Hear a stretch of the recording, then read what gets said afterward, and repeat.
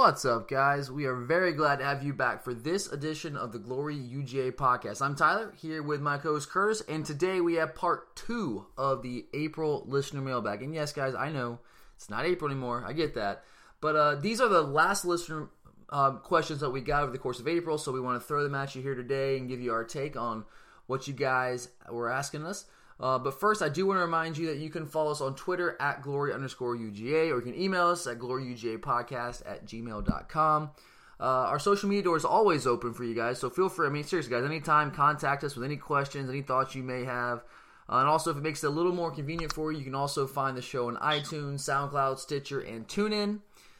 If you like the show, it would be awesome if you take just a second, if you have a free second, to subscribe to and review the show on iTunes or SoundCloud. Definitely help the show out a little bit as we continue to try to grow here in the coming months as we head towards the 2017 season.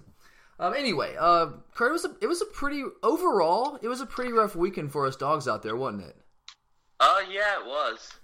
I mean, there's a couple of things. I mean, there's one bright shining light that we'll get to in a second here, but I mean, really, if you look at it, there's a couple things that just wasn't the best weekend for us out there. I mean, West Georgia, if you look at the NFL draft, and if you guys have been alive over the past couple weeks, I'm sure you've heard this, but West Georgia had more players drafted in the NFL draft over the weekend than we did. Elijah Holyfield gets popped for pot possession, and our baseball team continues to do what they do, and that is invent ways to lose games, getting swept by Florida. Although we were competitive against Florida, we still got swept, and that's kind of been the story thing. Well, we got 5 conference wins on the year now, like 5-16 overall in the conference. I mean, that's no surprise, though. Yeah, I mean, I think we've essentially now sealed our 4th straight losing season. And maybe one coach's. I don't know, man. We'll see. I'm hearing mixed reviews on that. I'm hearing from some people that he's probably gone, and some people like, maybe not. Maybe he'll have to restructure his staff. He'll be brought back. I would expect. I mean, you saw them finally make a change on gymnastics. Gymnastics, and they had been actually improving. Yeah. Well, I mean, until this year. I mean, we were dead last at NCAA's this year in gymnastics, which is just unacceptable. But he's got, I think Strickland's got, like, $1.2 million left on his contract.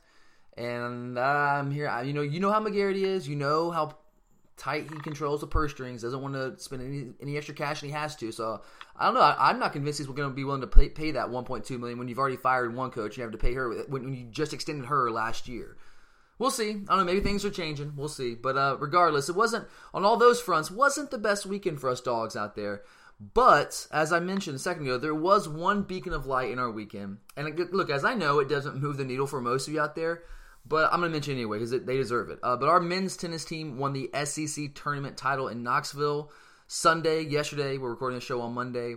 And that's after winning our 5th straight SEC regular season title. And for those of you keeping count out there, that's our program's 41st overall SEC title. It's 31 regular season and now 10 SEC tournament titles. I mean, guys, that's just flat out dominance. I mean, it doesn't get more dominant than that. We knocked off Florida in the semis on Saturday and then beat the Bizarro Dogs of Mississippi State in it was a thrilling match yesterday, guys. It really was. I mean, I know I keep saying this a lot when I talk about tennis, and you guys probably tune me out when I talk about tennis. But if you haven't made it out, guys, you've got to. It's an awesome afternoon to spend. I mean, really, it's suspenseful. It's thrilling. I ran a marathon in Nashville on Saturday, so my wife and I, when we saw, the first thing I did as soon as I finished the marathon is I sat down, grabbed a Powerade, and pulled out my phone to see what the score was against Florida on Saturday, and we actually ended up winning, so we decided right then and there that we were going to Knoxville, so we headed over there. We made a detour coming home, about a 3-hour or so detour to Knoxville, took in the match. It was awesome. It came down to the final match. Emil Reinberg came with a clutch break to send the second set into a tiebreak, where he then fought back from down 5-2 in the tiebreak to win that tiebreak 8-6 and clinch the victory. So it was awesome. And I know it's not football. Most of you probably don't care at all.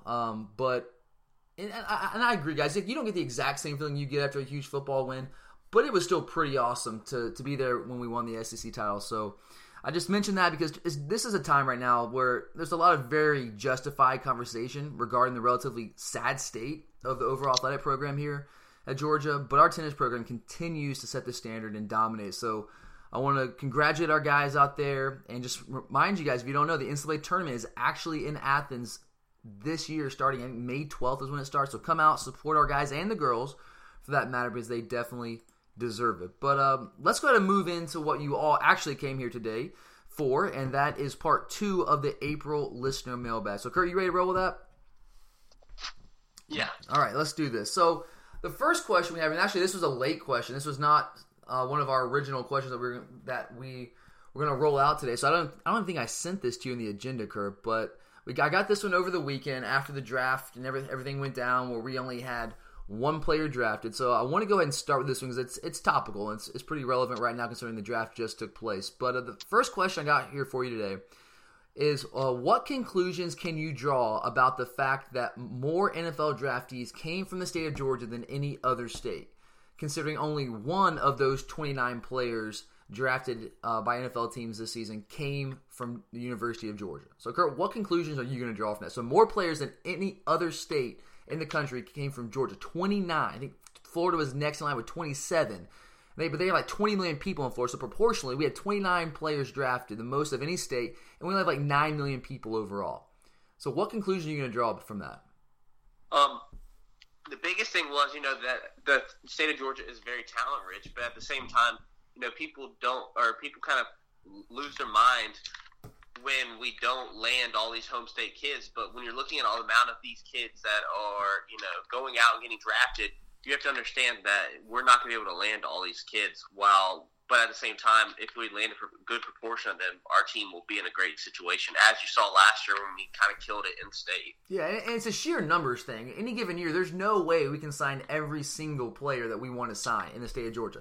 You just don't have the numbers. You have the 25. Now it's a hard 25 limit right now in scholarships per year. Now there's ways you can manipulate that with counting back, having early enrollees, so on and so forth. But SEC put this rule in place a couple years ago, 25. So you can't take everybody you want, but there is still, you have to admit, even if we could, we're not always going to land all those guys. You're always going to miss on some of the guys you want. But I think the first conclusion you drew there, and it's important, it's accurate. This is an incredibly talent-rich state.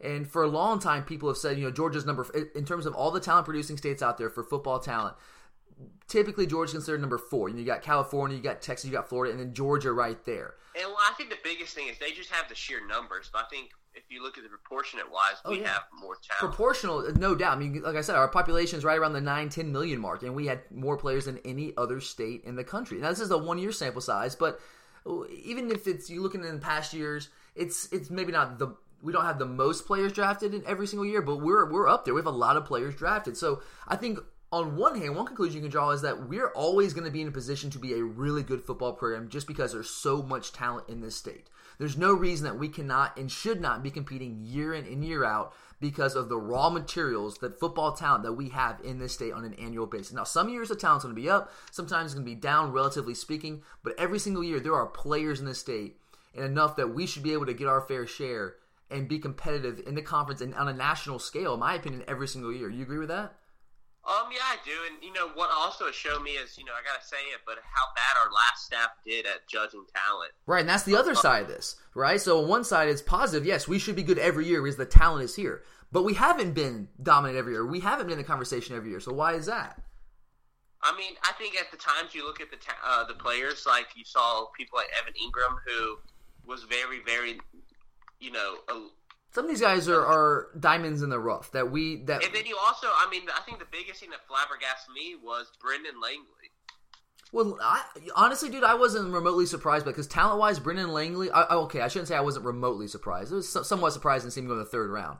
But it was never a talent question. The mishandling our staff did with him. Oh, yeah. So, yeah, he comes in, plays a good bit his first year, then kind of gets in the doghouse, doesn't play at all. Talking about maybe receiver, maybe cornerback.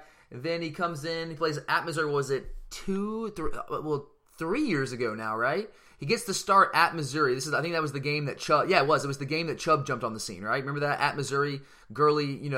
He's out. Chubb comes in and kind of just explodes on the scene there with a 100+ yard game, workman's type day. And then that kind of just started the Nick Chubb legend there. But little well remembered here is the day that Brendan Langley had. The dude was flying around the day and played really well. But he gets in trouble again, gets in the doghouse again, and is never heard from, transfers to Lamar, and still finds his way into the NFL. And that's just one example from that, the 2013 class, that the attrition was just ridiculous. But I think part of it is misevaluation. I think part of it's attrition, right? Like with guys like Langley, Trey Matthews, and the list from that class goes on and on and on. But That's part of it. But why on some of these guys that we're missing out of high school that go to our rivals, whether it's Auburn, whether it's Alabama, whether it's Tennessee, some of these, or Florida maybe sometimes. Well, Florida doesn't really come to Georgia all that much and steal from us. More so Auburn, Alabama, Tennessee. And why are we losing some of the guys that we want to those teams? And recently LSU's been taking some guys. I gotta say, I think it goes back to our staff, our administration, our facilities, and our history. While we diehard love Georgia football, they have better history. I mean, LSU's won 2 national championships. I wouldn't say LSU has better history. They have better recent history. They've been more relevant that's what I'm recently. Going back to the recent 2000 history. Yeah. And at the same time, their facilities are just top notch, better than ours. And it's not just football. I mean, you look at almost all their, especially South Carolina has passed us in almost every aspect of facilities. LSU, except for the football stadium, but yes, I would agree with that. I mean, the football stadium's still nice. It's close enough to Sanford to where everything else just blows us away, and it's that way with a lot of programs, and that makes a big statement to these recruits when they go on visits because they see it's just not them buying into football, but everything else. We are definitely playing catch up, and we mentioned that last week. You're right, we are playing catch up. I would still debate you on Williams Brice. Williams Brice is a trash pit. But, I mean, it's a trash, but everything else, they have a better basketball facility than us. They have a much better baseball facility. Well, I think they have a better in-game atmosphere, home atmosphere than we do because, I mean, they have sandstorm, things like that, which you have nothing known for with Georgia like that. We don't have anything like that, but we have some cool traditions. The battle hymn I like. I mean, we have cool traditions, but I think at the same time, Sanford's not a truly raucous game in, game out environment. Now, for the big games, it's especially crazy. When it's a big time part in the game, and you're playing like 1970s music. And you have the sit down crowd. You have that crowd. When recruits are there, that doesn't pump them up. No, it does. I mean, no, I'm not disagreeing with you, man. I mean, our facilities are behind. We're trying to catch up slowly but surely, but we are behind against some of those programs. I think that's a big part of it. I also want to throw in this as well. The Metro Atlanta area, where a lot of these players are contract. Now we have players all over Georgia, but the Metro Atlanta area has a ton of them. A lot of those guys are transplants. They are not native Georgians. They move. Their families move in for job opportunities. A lot of them are transient. Right. It's a very transient population in the Metro Atlanta area. So those guys don't have that dyed-in-the-wool, fully ingrained, I'm a Georgia Bulldog through and through thing. Not everybody now, there are some guys out there like that. You have the Nate McBrides, the Jake Fromms. You have some guys like that. But those are closer to South Georgia than right, true, exactly. Think about the Metro Atlanta area. And guys, look, I've worked in the Metro Atlanta area in high schools for a long time. And I can tell you, I can't sit here and say most. I don't have the raw numbers, but a lot of those students are transients. They come in from other states and they leave. It happens.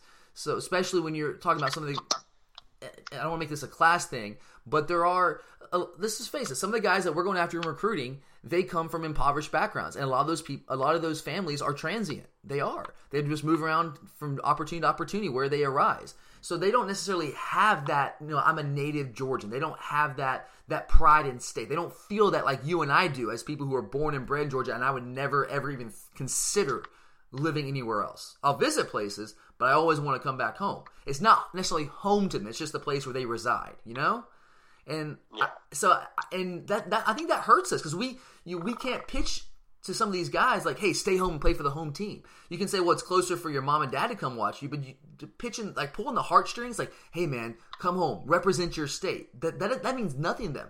It's not like Alabama. It's hard. We have trouble getting guys out of Alabama, right? Like Mack Wilson a couple years ago when Kirby got on the job and tried to pull him out of Alabama. It's not going to happen because nobody moves to Alabama for job opportunities. If you live in Alabama, chances are, more often than not, you were born there, right? Yeah. Because, who's going to move to Alabama? Nobody, right? People want to move to Georgia. It's a great state. You move to the Metro Atlanta area because there's job opportunities. It's a really nice area for the most part. So those guys, in Alabama and Tennessee, more often than not, those guys stay at home because they are natives of those areas. Not always the case in Georgia, which I think plays against us. So it certainly bothers me when I see those numbers. 29 players drafted from the state of Georgia, 1 from the University of Georgia. That bothers me. But I also think you can look on the bright side, say it's a cup half full kind of thing, and say, well, that means we should be contending on a year in, year out basis. The talent's here. If we get the right guy on the job, recruiting these players, get the right staff out there, we should be a contender every single year. But the question is, And we have to answer this. I mean, we've got a 1-year sample size. Is Kirby Smart that guy? Is he the guy that's going to get enough of those guys? You're never going to completely lock down the state of Georgia. And people said Kirby's going to come in and lock down Georgia. Do you think that's realistic? Because I don't. No, not just because like Atlanta is like you said, the center of the Southeast, more or less. Right. So you have a lot of these kids moving in and out for work and things like that. So it's hard to lock down the state it is. Yeah, and one other thing we didn't mention too. You talk about transit, you talk about facilities. Think about all the rival schools in the SEC that border Georgia. You got Florida, you got South Carolina, you got Auburn, you got Alabama, you got Tennessee. You got even North Carolina is not in the SEC, but they still try to recruit Georgia. Everybody in the SEC recruits Georgia. Everybody, and we have so many states that border us, which is not necessarily the case for the other states, and they don't have the ingrown home talent there. So, I think Kirby's the guy to eventually get it done. But we're not gonna. I don't think we'll ever lock the doors because of all the reasons we mentioned there, with all the bordering states, the facility issues. So we're trying to catch up on, but more so for me, it's the transient nature of the population in the most populated part of the state. But I do want to look at it half full and say we should be competitive year in, year out. We just gotta do a better job. We kind of fell off towards the end of the Richt era, and we're still feeling that pain. And that's why we had one guy drafted from that 2013 class. Now, we in all fairness, we probably would have had a couple more drafted if Lorenzo and Davin come out, and of course Nick and Sony if they come out, but they didn't. So we had one guy drafted. Georgia State or West Georgia has 2 guys drafted. That's embarrassing. That should never happen. Never, ever. I mean, just not. It should. All right, let's go ahead and move on here. Question number 2. We have a couple of questions here about wide receivers. I think people are kind of curious about the wide receivers. Some of these guys flashed a little bit at G-Day a couple weekends ago. So the first question here is, our second question I should say, what wide receivers do you think will be regular contributors for us this year? So I guess in the rotation, seeing consistent playing time. I mean, I'm going to start right away with Javon Wims, Riley Ridley, and Terry Godwin. Yeah, I mean, I think that's probably our starting 3 right now. I mean, I know Ridley didn't play G-Day because he was hurt pretty much all spring, came back a little bit towards the end there. It looked he might or might not be suspended for the first game. I don't know. He had that marijuana arrest. We'll see. I don't know how that's going to go down. But still, I think definitely whether he's suspended or not for that first game, I got Ridley in there, got Wims, you got Godwin. So who else is going to back those guys up and kind of be in that 2-deep rotation? I'm expecting to see Nicole take a step forward. I think he's the second best. If Terry hadn't been showing out so well, he might be able to work himself. He would have been, but I think he's going to be that number 2 in the slot. I think that's the position for him. I think I think it's going to come down to the freshmen and someone like Tyler Simmons, Holloman, and Simmons. I think those guys are better than what we have right now. I'm with you, and I know this is like a cop-out answer, or people are going to see it that way, but I'm just trying to be accurate. This is how I feel it's going to come down. I think everybody you saw out there at G-Day on the first string, which was Godwin, Javon Wims, and Ridley wasn't out there, but we're going to put Ridley in there. I know Chigbu was out there, but he might get in there in certain situations for blocking purposes, but I don't think he's going to be a major factor. But those 3, and then the guys you saw on the 2 unit that Fromm was throwing to, Simmons, Holloman, Mecole, I think those are going to be the 6 guys that are going to get consistent playing time throughout the year. I think this is throughout the year. You might see Stanley and Chigbu kind of start off getting some reps, but I don't see it lasting because I think their opportunity is going to pass by. Right, Chigbu and Stanley are going to play; they'll be in there. But if the question is who do you think is going to be regular contributors, just because you're out there doesn't mean you're contributing, in my opinion. So I don't. At this point, I'm not going to count on Stanley or Chigbu contributing. I think Stanley has a better chance. I mentioned this last week to end up contributing than Chigbu does because Stanley has ability. He just has trouble catching the football. It's in his head right now. It seems like. But I think the safer bet would say what you saw for the most part there at G-Day with Wims, Ridley, Godwin, Simmons, Holloman, Mecole, and then maybe we'll see what Mark Webb does when he gets in here. He's a guy that's got some size that we've been covering. Yeah, he of the other commits or guys coming in. Class guys coming in, he's probably the most ready to go ahead of Trey Blunt and Matt Landers. Yeah, I would agree with that definitely. So yeah, and let's say of those guys that we're working with the 2 unit with Jake Fromm out there at G-Day, Simmons, Holloman, Mecole, which one of those 3, and this wasn't part of the question, I'm just going to throw this one at you a little bit of an extension here. Which one of those 3 would you predict right now having the biggest impact on the 2017 season? Probably Simmons because he got a few reps last year. He brings a little bit more to the table experience-wise and his skill set. I actually agree with you on that. I want to say Miko, because I think Miko can be an absolute Yeah, I'd love to say danger. Miko, but I think Simmons has taken. You can see how he's made his body bigger, things like that. Dude, Simmons, he's basically a running back that plays wide receiver. He's a running back, dude. He looks like, if you look at him, like, yeah, that dude plays running back, but he actually goes out there and plays wide receiver. And I saw him, obviously we saw him at G-Day. I saw him at the first scrimmage. He really stood out to me in that first scrimmage. If you guys remember back to that show that I came back and recorded after that, I was raving about him. And so both times I saw him this spring, he looked really good. Now, he dropped a couple passes at G-Day. I get that, but the explosiveness is there, the ability to get open, to get separation.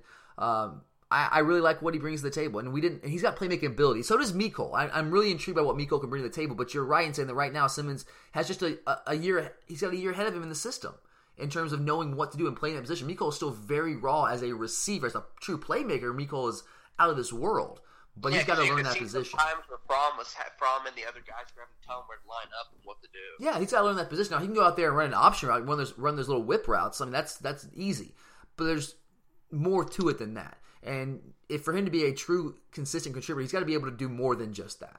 He's got to, which I think he will. Kirby talks about how quick of a learner he is, but he's got to get time in the system before that actually ends up happening. But I think the future is very bright for all those guys. Hallman included. I really like Hallman as well. All right, next question here about wide receivers. Now, this is an interesting question because I don't think it's going to happen, but we'll throw it out there. Will we have a 1,000-yard wide receiver on the year? What would you say to that? I'm going to say no, because we don't have just that one go-to horse like some programs do. Right. I want to say our last 1,000-yard receiver was AJ. That would be incorrect, actually. And maybe is it farther back? No, this is why I say no. We've only had one 1,000-yard receiver in the history of Georgia football, and that was 1,004 yards. Terrence Edwards in 2002. See, exactly. Things like that show you that it's not very common in college football, especially with Georgia. We try to feature our backs, and while I think we are going to throw more this season and throw a more wide open system, not just straight pro. I think we might be in the spread a little bit more. I think we have quite a few weapons. You got guys out of the backfield like Sony, and you've got three guys who can make plays in the receiver core. I don't think we have to focus on any one guy that's going to get all the balls thrown his way. Yeah. And I'll just say this: if we have a 1,000-yard receiver this year, we're winning the national championship. I mean, with the running backs we have, if we have a receiver that emerges somehow and becomes or develops into the kind of guy that's a 1,000-yard receiver, we're going to win the national championship. With that kind of threat, that run pass threat there's just you can't convince me that we wouldn't if that's the case.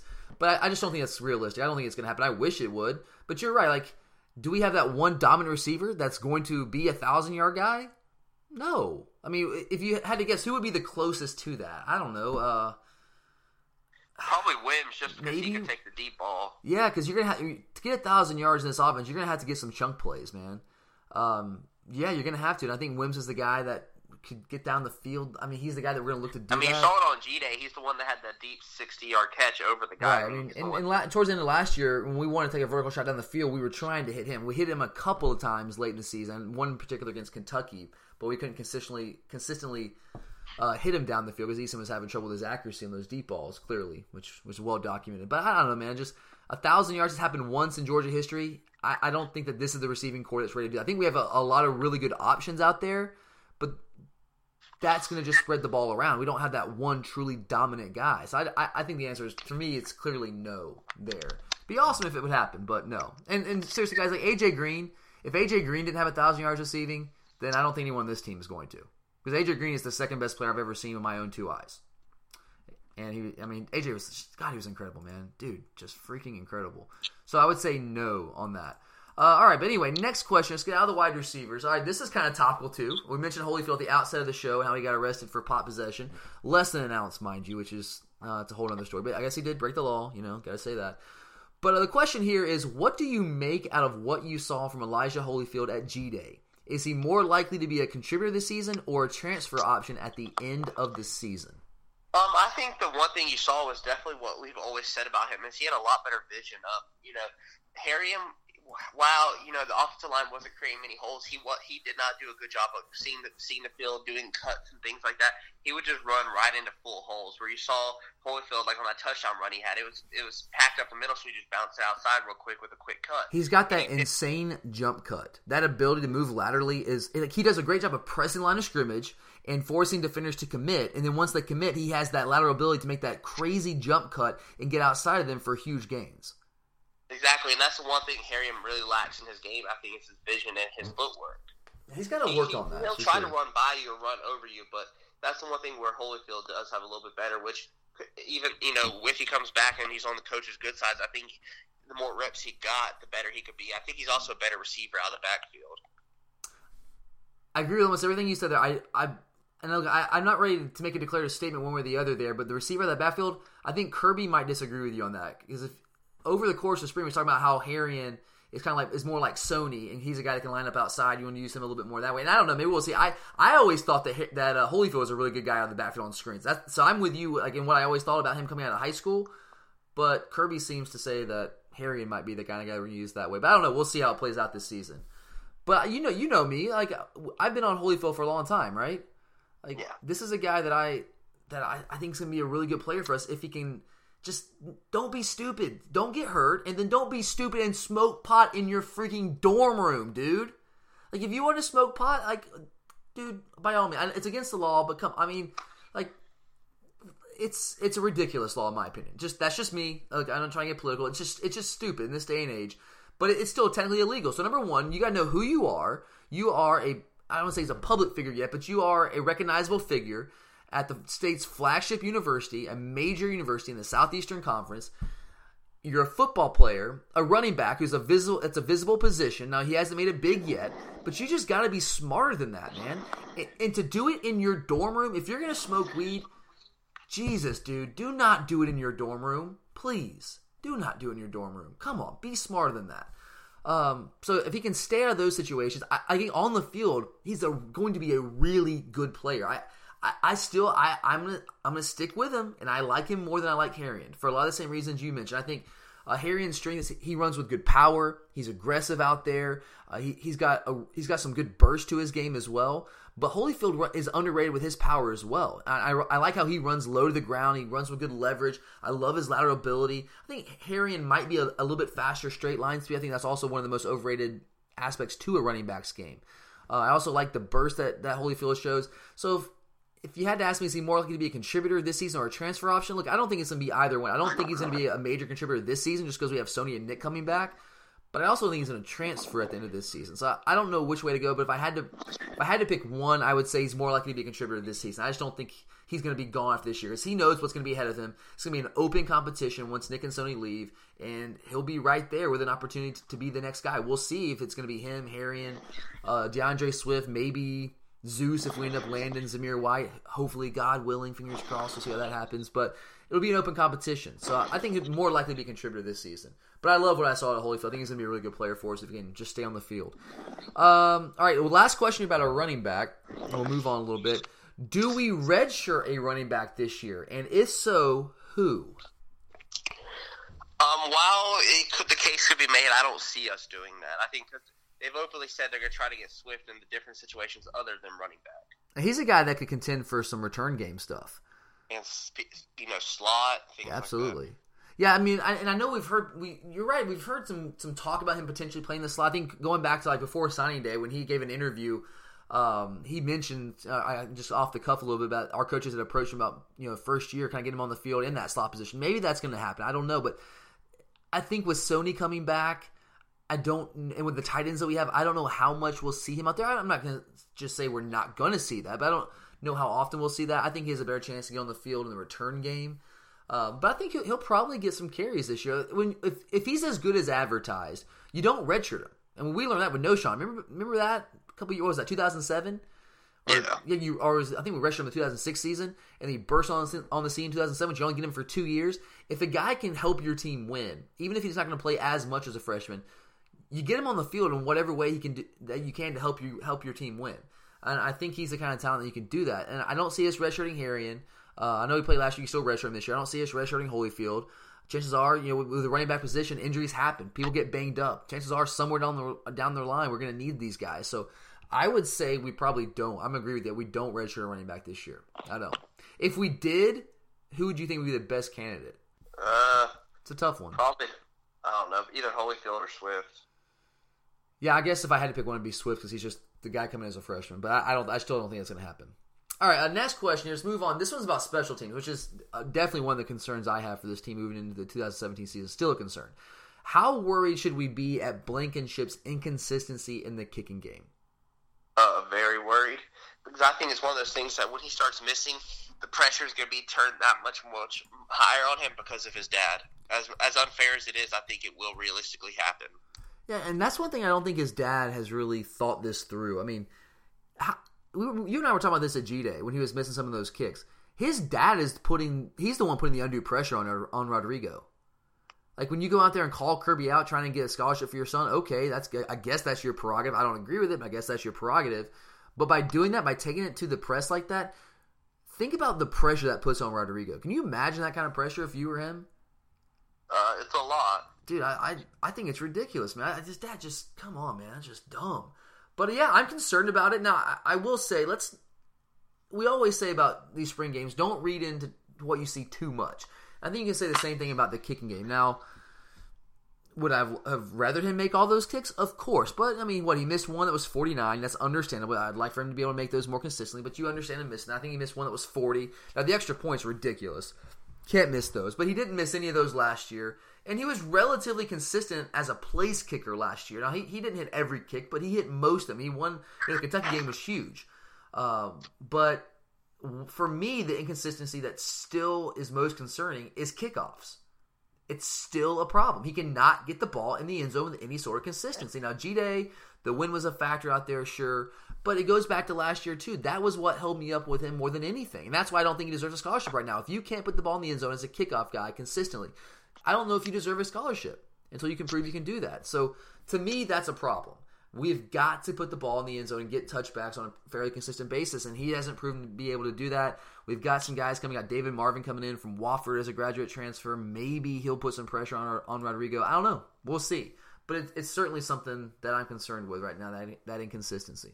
All right, next question. I like this question. Long-term, between LeCount and Gibbs, who will occupy the free and strong safety spots, and then where does Trey Bishop fit into that equation?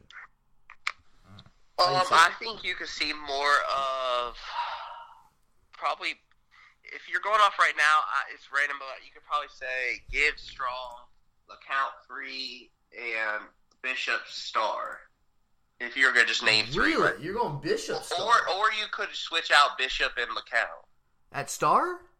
Yeah. Okay, all right. See, I would go a little bit different. I would go with Gibbs at star. I think his body type, I mean, you and I were remarking at how big he looks right now as an early enrollee true freshman.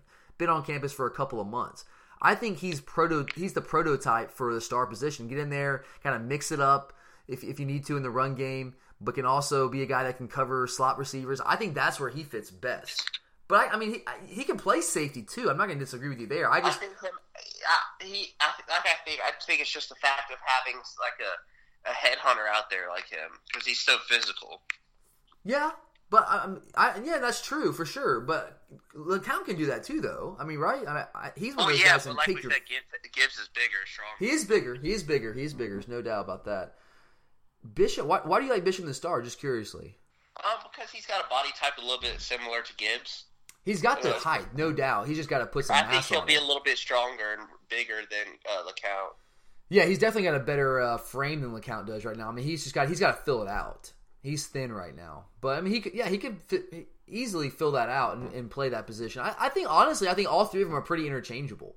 I think all three of them could play star. I think they could play free or strong. And we also have to factor in this with Kirby's defense. You have to kind of eschew the traditional strong and free safety idea because he basically plays a right and a left safety.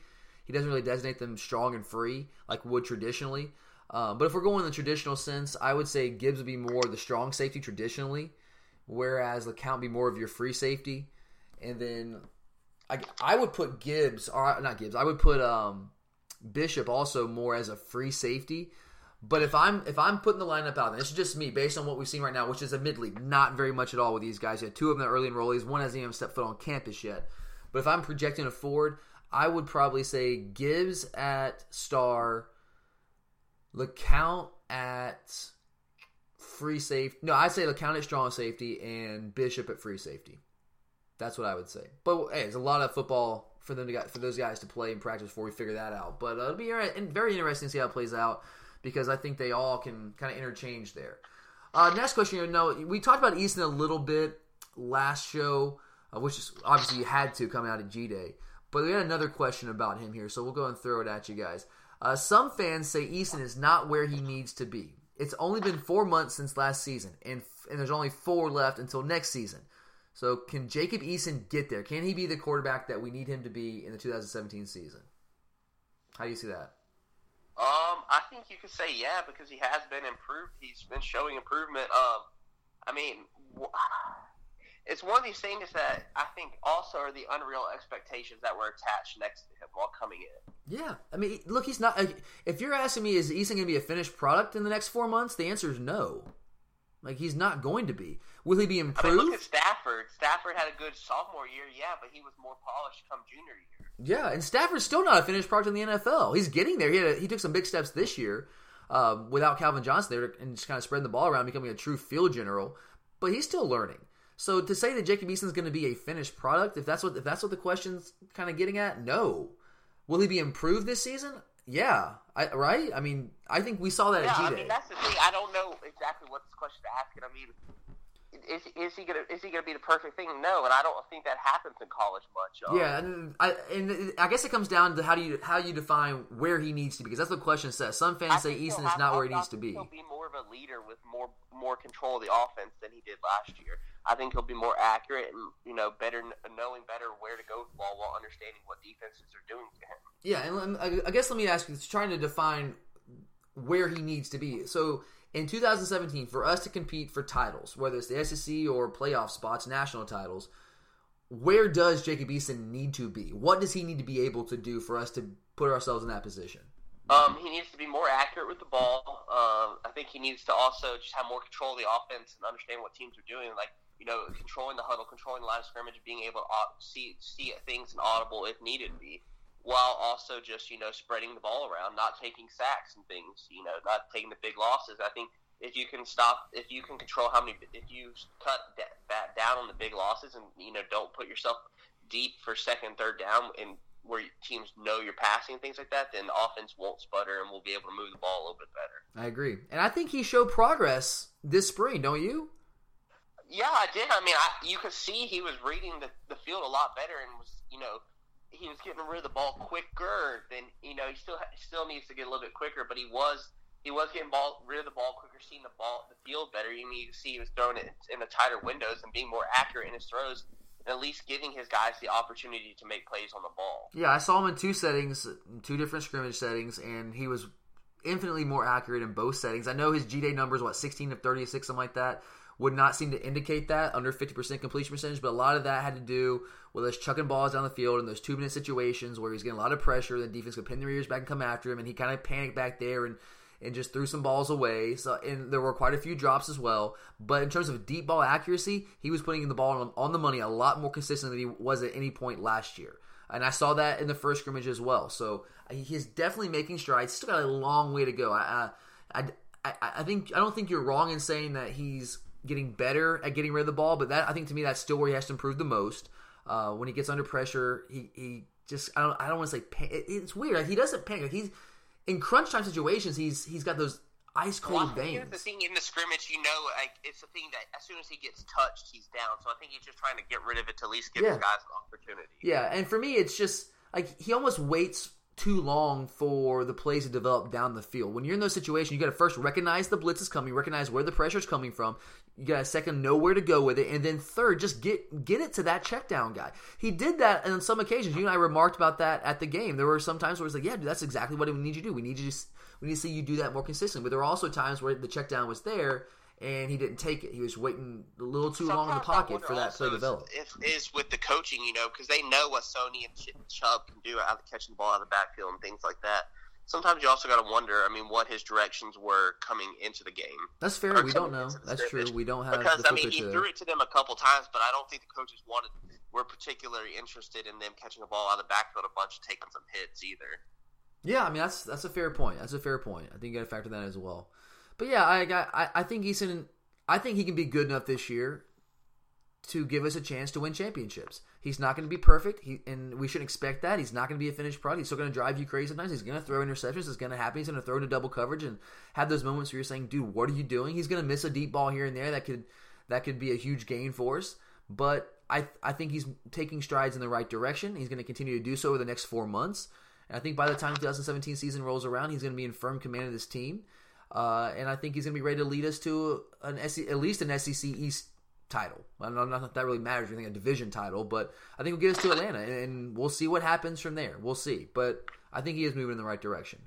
All right, last question here. Well, we talked about the 2018 class last week with the first listener mailbag show. I had a couple questions about that because we had some decommitments and some guys that we've been missing on lately. There hadn't been a lot of positive news. But we had another question here over the weekend, and it's this. I know it's still early, but do we still have a shot at a top 10 recruiting class for 2018, even with all the negative news that's surrounding this class? How do you see that? I think it may be top 10, no higher than 7 or 8, because I think it's just the fact that we're not going to be taking as many recruits as some of these other programs will be. Well, I think it's partly that, yes. I think we're not going to – the numbers aren't going to be what we had last year. I think we're probably going to – I mean, we'll see. And we don't have some of these top liars like Trevor Lawrence, Emory Jones. Right. Some of those top-line guys in the state of Georgia that we were after are already off the board. Those 3 quarterbacks, Fields, Jones, and Lawrence. Although I'm hearing some positive news that, Fields might be at least somewhat open to us. He's still listening. He's not completely 1,000% committed to Penn State. We'll see. I still say that's a long shot. But anyway – so those guys, the factor of those guys not being there, and combine that with, like you said, we're not going to take as many guys. We'll see how attrition plays out. But right now, our numbers probably going to be around the 22 range, somewhere around there. So top 5, I don't think so at all. I don't think we're going to have a shot for that. It would take a miraculous turnaround. But I think top 10 is still very doable. Because if you look at some of the guys that are still on the table out there for us to get, Jamari Salyer, a top 10 guy nationally. Trey Hill, a top 50 guy nationally. I would say that we both, by all accounts, we lead for both those guys right now. 2 interior offensive linemen could be interchangeable guard center there. We lose Adam Anderson. That hurts. We picked up Chris Smith today at wide as a corner, which is a guy that's I'm really high. I think he's going to be a really good player for us and give some depth at cornerback. I got some receivers out there: Kyrus Jackson, Marquez Ezzard. You got some of the guys out there: Josh Van. There's some names out there for us to get. Potentially a KJ Henry, who we're still after heavily as a pass rusher out of North Carolina. There's some names out there that are high-profile guys that we could land or could flip down the road that could vault this class in the top 10. We just got to get some momentum. Once we start building the momentum, then things can start tapping. Trey Dean's another guy that could be close committing here at some point. But and how can I forget Zamir White? If we land the number 1 running back in the country, and by all accounts, we lead pretty significantly for him right now. If we land him, absolutely, we have a chance to be a top 10 class. In fact, I would say, if you had to predict right now, does this class end up in the top 10? Yeah. I say, right there on the fringe. Right there on the fringe. But I would say yes. If I had to predict right now, based on the information that we have at this point, and recruiting is a very fluid monster. But I would say, we find our way into the edges there of the top 10. All right, guys, that's all we have for you here today. Hope you enjoyed it. We always enjoy doing these listener mailbag shows. We appreciate you guys sending all your questions in. So that does it for the April mailbag, but we always take questions, so send them in anytime you have a question or topic you want us to discuss over the course of this next month here in May. Send them to us, Twitter at glory_UGA. You can send it via email, gloryugapodcast@gmail.com. We'd love to hear your thoughts and answer any questions you guys may have, at least to the best of our ability. But for Curtis, I'm Tyler. Check back with us later this week, guys. We'll have another show for you here on Thursday. As always, go Dogs.